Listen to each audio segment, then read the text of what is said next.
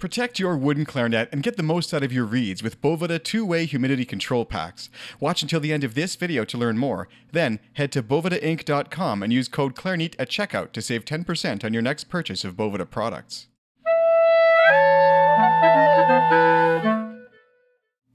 Welcome to the Clarinet Podcast, the show for clarinetists. I'm your host, Sean Perrin, and this is the first ever book club episode on the newly relaunched Clarinet Live podcast. So if you are listening and you want the chance to actually follow along with the books that we're reading, of course you can do that at clarinet.com. I've got links to all the monthly books that we'll be going through, but also you can tune in live to these conversations by getting a Clarinet Live membership. You can do that for free for 30 days with code LIVE at checkout, and in the future I'm really hoping to build a bit of a community around this. I do understand that this is the first episode ever of this, so I'm not really expecting much, if any, of a turnout, to be completely honest with you. Also in the future, I do hope to actually have some authors on the podcast for this. I did invite Victor Wooten and did not hear back from his team, so I assume he's just busy touring or something this summer. Who knows? But I will attempt at times to get the author on as well to talk about their book. So the timing today is pretty interesting because I ended up taking a bit longer to read this book than I think I might have thought I would have. It actually took me about 6 weeks. I finished it about 5 minutes ago. So the timing worked out just perfect for today. But that means a couple things. It means, first of all, I've put a lot of attention into it, as you can tell. I actually highlighted a fair amount in here, and there's a lot of sticky notes of things I thought I might want to reference on this call. I'm not sure how much time I'll have to go through all of them, and I'm also not sure how much I want to give away. I want to leave a little bit for you as a reader to discover this book. So part one is going to be a little bit of a book review, and then part two here is going to be a bit of a book, book club kind of discussion breakdown. And hey, if it's just me, I guess I'll chat with myself. But if someone tunes in, hopefully they will chat with me as well. So spoiler alert, I'm going to try not to spoil too much in the review portion of the book, but to talk about the book, I need to talk about the book. So if you don't like spoilers, you maybe don't want to listen to or watch this episode of the podcast until you've had a chance to read the book. So like I said, I've got links to all these books at clarinet.com. If you'd like to purchase one of the book club reads, you can go ahead and do that. This is coming out in June or July, probably 2023. The May book pick was Victor Wooten's The Music Lesson. For June, we've picked The Inner Game of Tennis, which was suggested by Andy Simon, who is the principal clarinetist of the Hong Kong Philharmonic Orchestra. That book was suggested because it was suggested to him by Leon Rushnoff and to many other students. And hey, we can't really disagree with that. Good advice probably from him for sure. So one of the greatest clarinet pedagogues arguably ever. Yeah. This is the first book of this series. I'd like to try this for a year, see where it goes. It really did encourage me to get through a book that's been on my bookshelf for 2 years, I'm embarrassed to say. I bought this during the pandemic and was hoping to get a little bit of a lift throughout the pandemic then. I have to say I wish I read it then because it would have given me that lift. This is a very positive and inspiring book from many perspectives. If you're looking for sort of a book to give you a lot of kind of raw musical skills, very clear directions in how to practice, how to get better, this is not that book. I'm sure there's many other books out there, but the interesting thing is that I've read a lot of those kind of books, and I find a lot of them are actually quite forgettable. This book, I think, will stick with me for a long time. If you're not the kind of person, and I'm normally not, who likes kind of metaphysical, wishy-washy, kind of new age sort of storytelling method of teaching, this might not be for you. And at first, I actually, became a little bit confused because I wasn't sure if the story was real or imaginary. And in the middle of the book, I would have told you I was sure it was all imaginary. But then at the end, I'm like very surprised that it seems to be not. I don't know. I don't know what to make of the story. All I know is that it seems to be a story, and even has a warning at the beginning. It says, "Warning, everything in this book may be all wrong, but if so, that's all right." So I don't know. Make of that what you will, I suppose. But the story is no less appreciated if it's true or false. And it kind of makes me think of a moment in the book, too, where the lead kind of character says to Victor something like, Victor asks, "Well, are you telling me the truth or not?" And he says, "Well, if I told you the truth all the time, you might start believing me," or something like that. So I think that this book kind of lives true to that message in a sense of like, it's sort of, we're not really sure what's true and what's not, but in a way it doesn't matter because it sets your imagination free. And I really found that I can tell this book was good in a couple of ways. And it's the ways I can always tell a book is good. First of all, I make it past the first few pages. And what do I mean by that? Well, for me, I have a rule which I heard. It's kind of a funny rule. But someone once told me that for every year old you are, I'll start it like this. I was once told that you have to give a book 100 pages for a chance before you put it down and decide to read something else. So if a book is 300 pages and you read 100 of them and you don't like it, you have permission to move on from that book, right? And I guess the point of this is that there's a lot of books you could read. Why waste your time on books you're not enjoying? But the catch here is that every year you get older, you've got less time. So the rule I was told was for every year you live, subtract 1 page. And the joke of this is that by the time you get to be 100, you can actually judge a book by its cover and decide if you want to read it or not. So for me, I'm 37. So when I read a book now, I guarantee myself 63 pages. And I was definitely grabbed by the first only few pages with great things to highlight and underline and bookmark. And that's the second way I can tell. So first of all, I passed like the page number test. Second, I can tell a book is good if not only do I need my pencil to read, and like if I'm reading and I don't have my pencil, I feel kind of anxious. I got to find my pencil. But also if I have to sharpen my pencil in the middle of the book, I know it's been good. And this was one of those books. My pencil's yet again a bit dull, but it gets dull obviously because I'm going through highlighting it. I know that's not everybody's kind of jam. Some people actually use a real highlighter, of course. I sometimes do that, but I find it fades over time, whereas pencil kind of doesn't. Pencil I like also because if I want to, I can write a note in the margins and reference it later. Do I ever go back to these things? I don't know. Very rarely. But the thing is that if I do, I found some books, for example, recently I read in university and before. I always write my name and the date at the front of a book, just like that. And throughout it, I will highlight and often add stickies, although usually I use a much smaller type of sticky. I just couldn't find them. I'll probably reorganize this book later. But I come back to it years later, and I love to just flip through the highlights. And even if I don't read the whole book again, it kind of brings the whole book back to me. So anyway, those are kind of my two main ways of telling if a book is good. Like, first of all, does it pass my page test? Second, am I using my pencil? Am I anxious without it? And am I sharpening my pencil? Because if I am, it's getting used a lot, right? So yeah, I highlighted really an untold number of things in here. It came to me at the perfect time, because I am myself going through a bit of musical growth. I'm trying to do some songwriting, singing project that I have had on the back burner for forever and never really thought I would do. And the pandemic, I started working on it, and I struggled a lot with it because, to be honest, I'm a clarinet player. And I do play other instruments, but the clarinet has always been my best instrument, which makes sense because I've played it for 25 years. I have a degree in it. I've played it professionally in orchestras and everywhere else. And I'm a clarinetist, right? I have definitely not put anywhere near the time into the guitar or the piano or synthesizer or drum set or whatever as I have into the clarinet, right? So one of my favorite kind of quotes in this book was talking about how you don't play, in his case, the bass. You play music, and you're not a bassist, you're a musician, and a musician can make anything sound musical even if there's no notes. And I was just like, wow, that's so interesting. So he also talks about listening to not what you're playing and not what the piece is trying to say, but like what is music itself trying to say? And it's a very interesting concept. And so I found myself as I was working with my guitar, like treating it as a musician, even though I may not have the technical abilities all the time that I need. And I found by doing that, sometimes, for example, I was learning a couple cover songs just for fun, but I found the challenges associated with that were kind of melting away. I used to kind of worry about, which frets do I have to push? What do I need to do for this? And blah, blah, blah. But I'd find myself just moving around the guitar, using my ear to locate where I was going and playing with chord voicings. And it was very interesting because I wasn't practicing, I was playing, if that makes sense. And that is another thing the book kind of espouses. And so the book, I think the overarching kind of vibe of the book, and it does say a spiritual search for growth through music.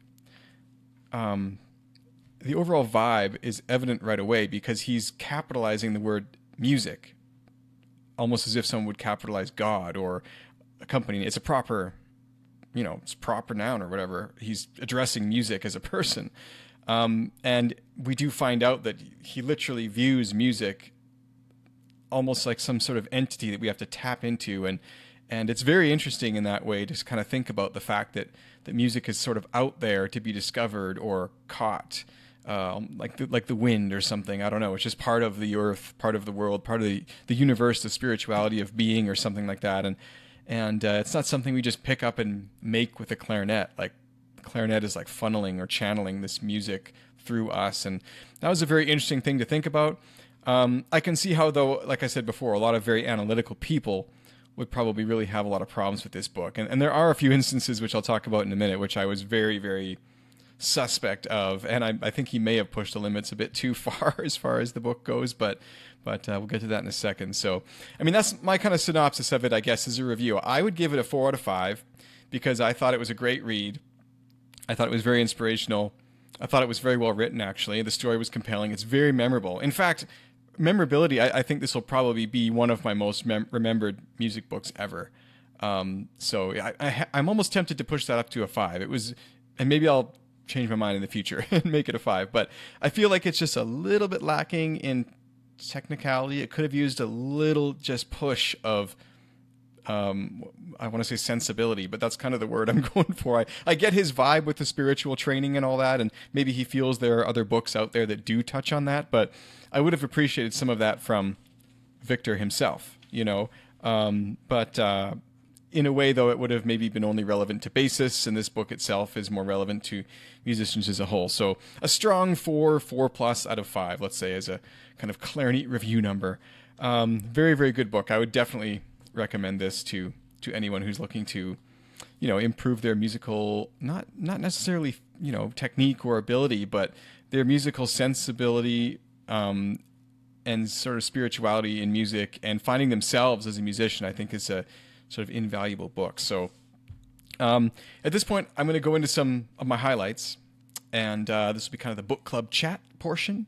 Normally, this is where I would be inviting other people in to talk with me, but there's nobody here right now. So do me a favor, and if you're enjoying this episode, do head over to clarinet.com/live. You can get a free live membership for 30 days with code LIVE at checkout. And on the next book club call, hey, maybe you'll be able to join me and tune in and talk with me about the book. So, but that's the format here. I'm going to do a little quick review of the book. I might chat with the author if they're here, and then I'm going to invite listener participation and open up the floor to conversation about the book. Okay, so at this point, that talk will be with me. I would love to know, by the way, if you're also the kind of person who highlights your books, what did you highlight in this book? So comment below kind of your favorite moments, and on future calls, please share them with me as well. So I'm going to just flip through a few of these for a few minutes and talk about them. Spoiler alert hardcore now. I was kind of hinting at some of the book's concepts and things before, but I'm literally going to be reading from the book in passages from start to finish right now. So if you want to cut out and read the book first and come back later, that's all cool. I'll give you 3 seconds to turn this off. 1, 2, 3. That's it. Okay, diving right in. So the contents of the book are listed right at the start, which is a little bit kind of odd for maybe a work of fiction. But I think he did that so that it was a good reference. I like that he was making it referenceable in that way. And it's got a whole cyclical kind of vibe here and a musical vibe to the book. I just noticed now, actually, that it's actually appears to be 3 phrases. Like there's 12 chapters, but there's also a prelude and a coda.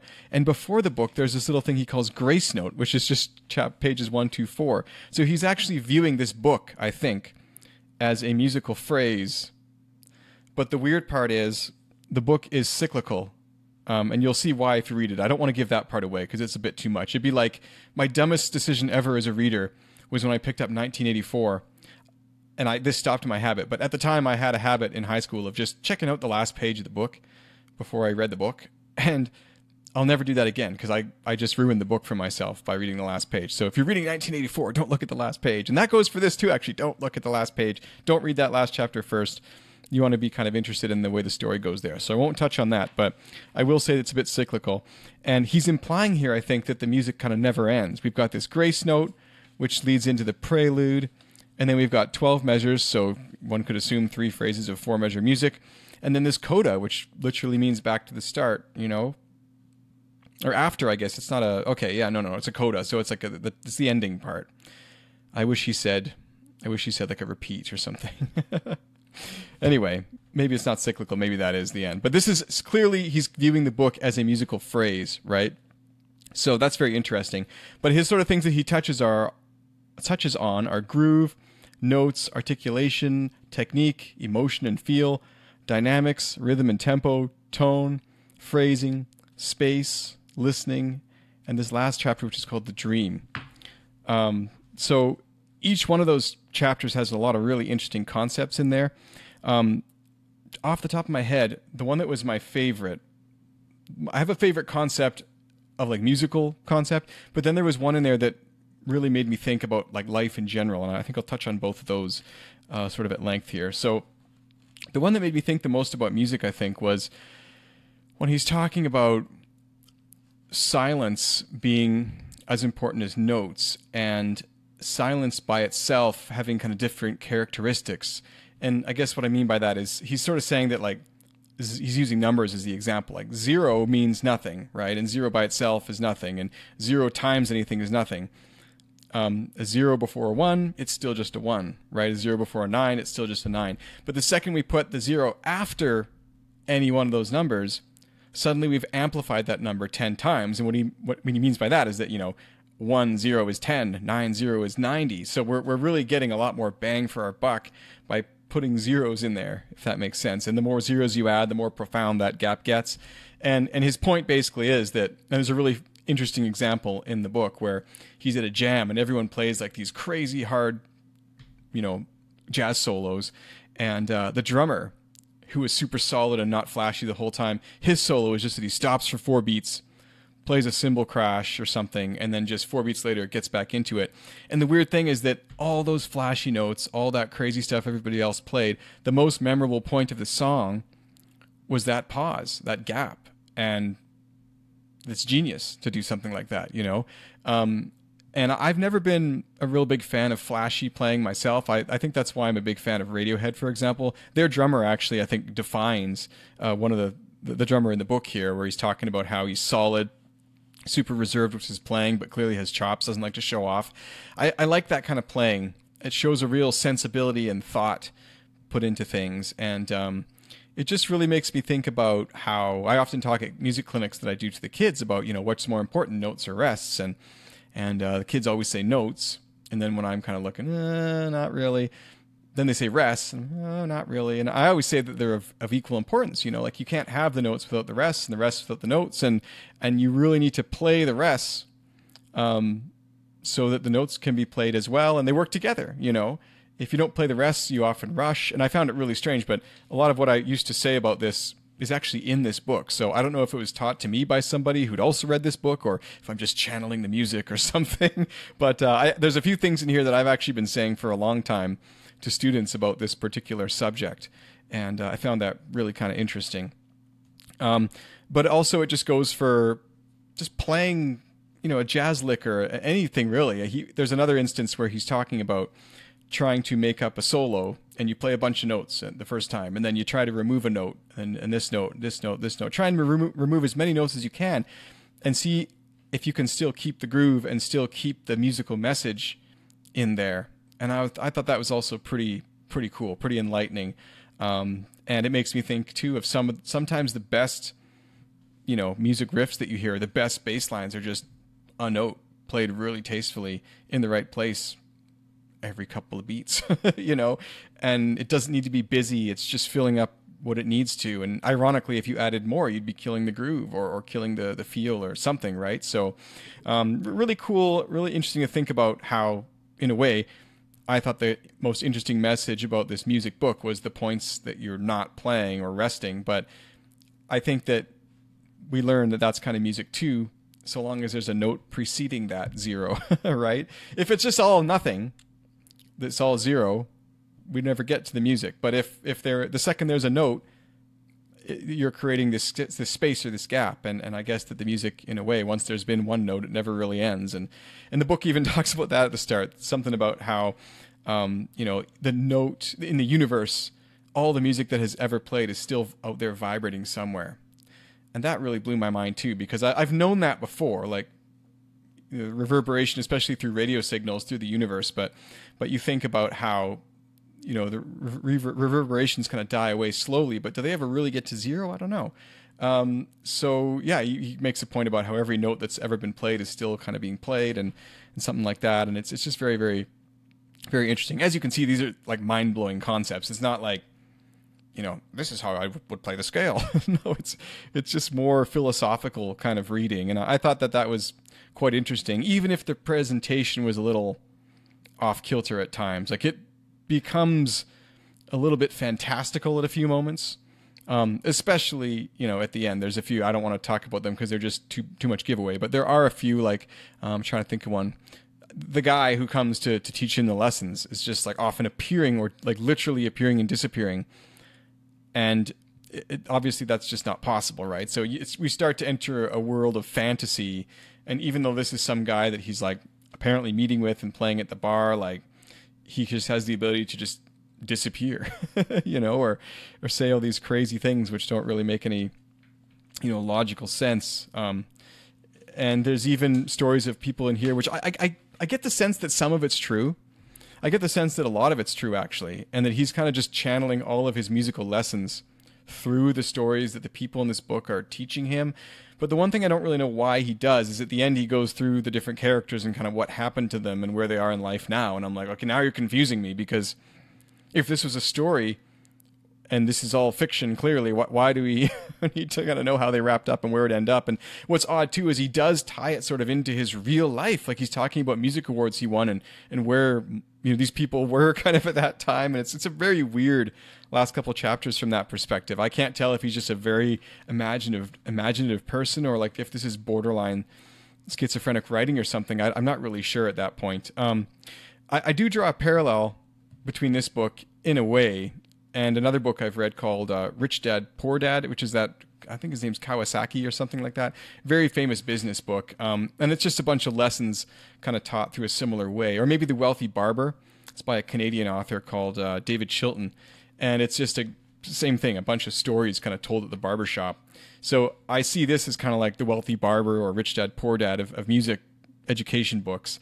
And for that, like, it has its place as being a book like that, and it is what it is. So don't expect more than what it is a sense of an instructional tool, but don't expect less. I mean, you want to open your mind to try and read this book and sort of get yourself in his mindset and try some of these things. I was really impressed with just trying to do some of the stuff in here. One more thing I'll just touch on before I go on to my mind-blowing moment of life or whatever was he talks about, instead of trying hard, try easy. So just it makes it so much easier to get the task done if you're not stressed out, if you're not tense when you're doing something, right? If you're just able to, okay, well, yeah, let's do it. And instead of practicing with the hope that you can do something, practice knowing that you can do it. And that's also a totally different mindset. So yeah, lots to go on in here. I don't want to give it all away, but I definitely recommend reading this book. And I think that, especially if you're a student who's taken a very academic route, who many musicians have these days, especially classical musicians, we can get trapped in the whole music education system and forget about playing music. One other thing he says is, the more we practice, the less we play. And that's also very true. My mouth's getting dry here. 1 second, I gotta have some coffee. So this is my coffee cup, one of my coffee cups. Maybe I'll go over some of the other ones on the podcast here if it matters, but not that it matters, but this is actually handmade in Canada. They have an island called Vancouver Island, and they do a lot of pottery out there. This cup is over, I think, 10 or 15 years old. Still looks brand new, but very high quality. I wish that I had like a set of them. My goal one day is to replace all my dishes and cups with handmade stuff from Vancouver Island, because it's just so cool. But it's a nice big cup. I like it a lot.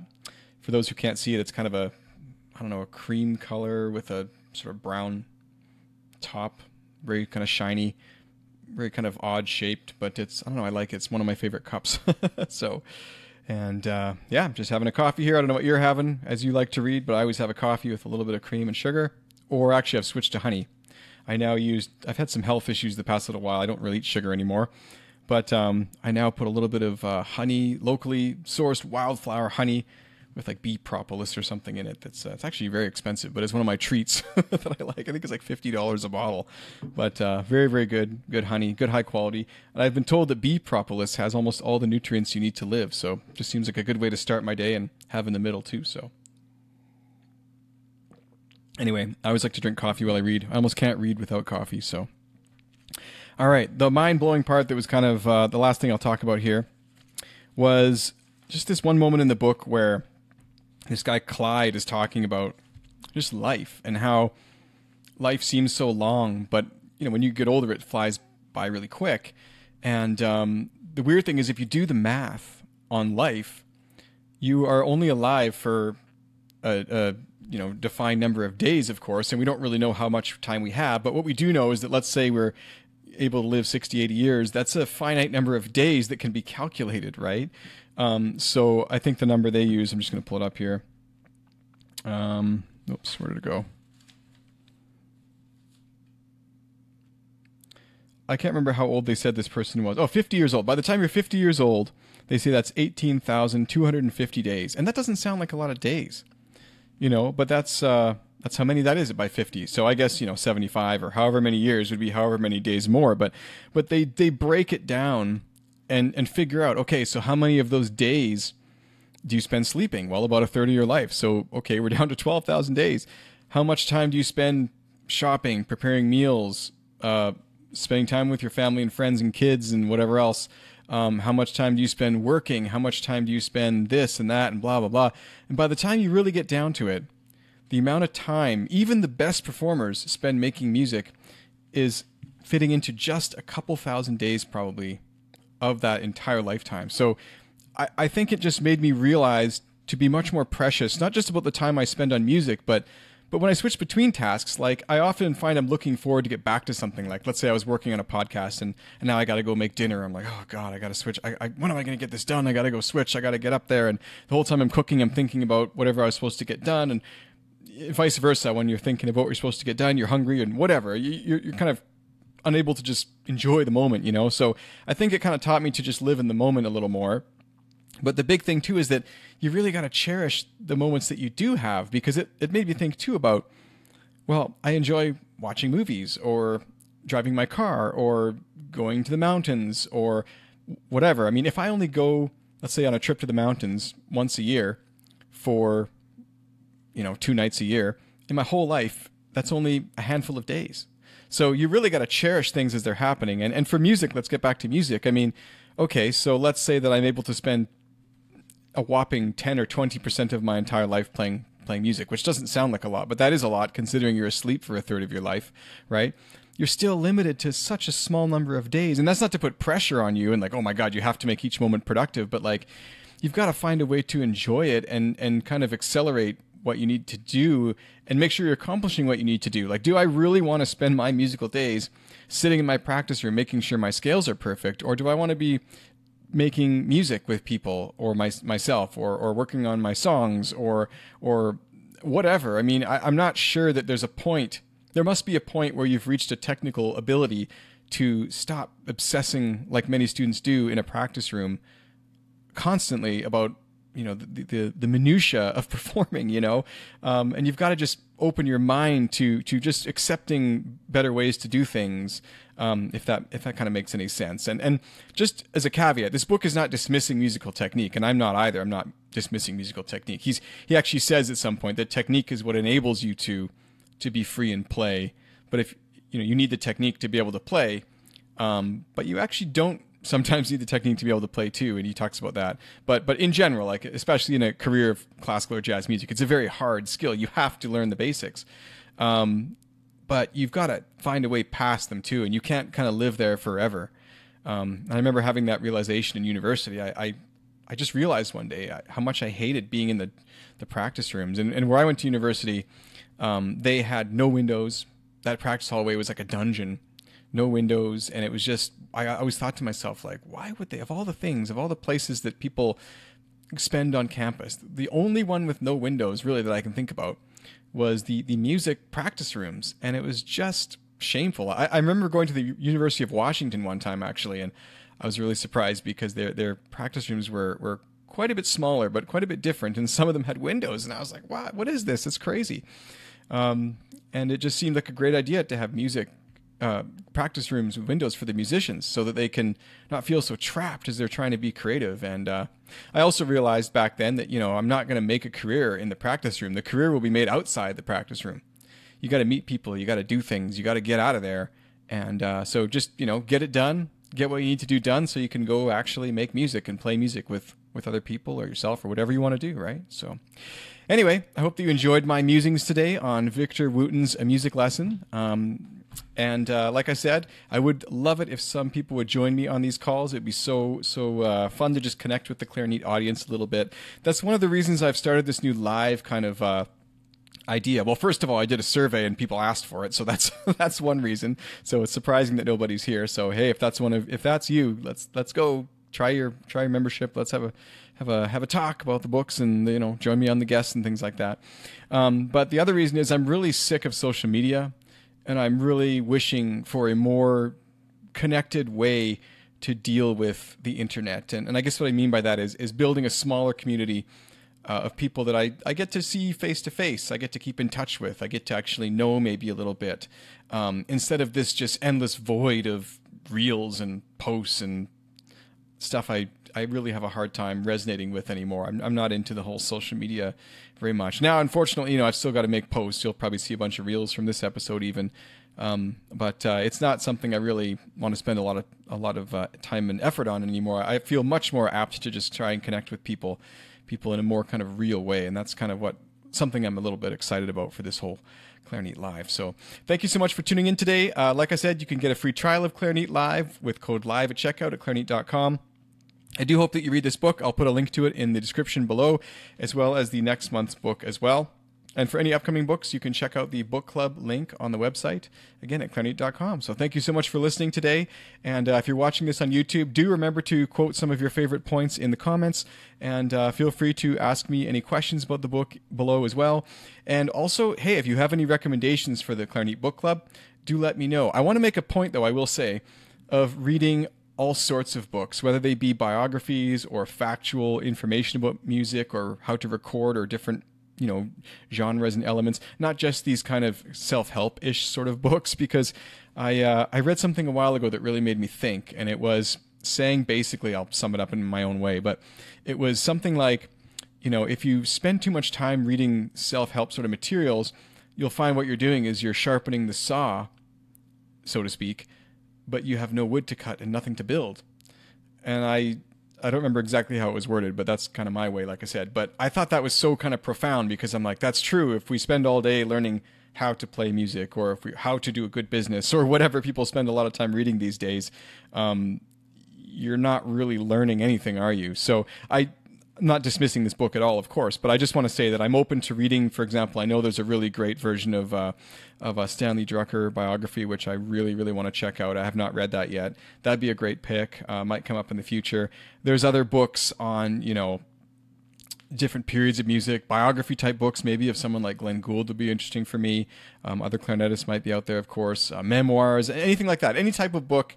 I think the only genre we probably won't touch on is stuff that's completely unrelated to music, like business books or works of fiction. Although there's one work of fiction, or at least several, that I think would be relevant to clarinetists and a musical career. So anyway, with all that in mind, please share your comments below. Thank you so much for watching today, and I'll see you next time on the next episode of the Clarinet Podcast, the show for clarinetists. Thanks so much for tuning in today, and I'll see you next time. The Clarinet Podcast is brought to you in part by one of my favorite products ever, Boveda two-way humidity control packs. I live in a super dry and cold climate in Canada, and so taking care of my instruments is a real challenge. However, it's effortless with Boveda. Every 3 months, I just replace the Bovida pack in my case, and I know my clarinets will be comfy and cozy inside. If you use cane reeds, there's also a mini version that fits inside most reed cases and keeps your reeds at their best so they're ready to play when you are. Check out Bovida's offerings for clarinetists at bovidainc.com and use code CLARINET at checkout to save 10% on your next purchase. Click the link in the description below to learn more.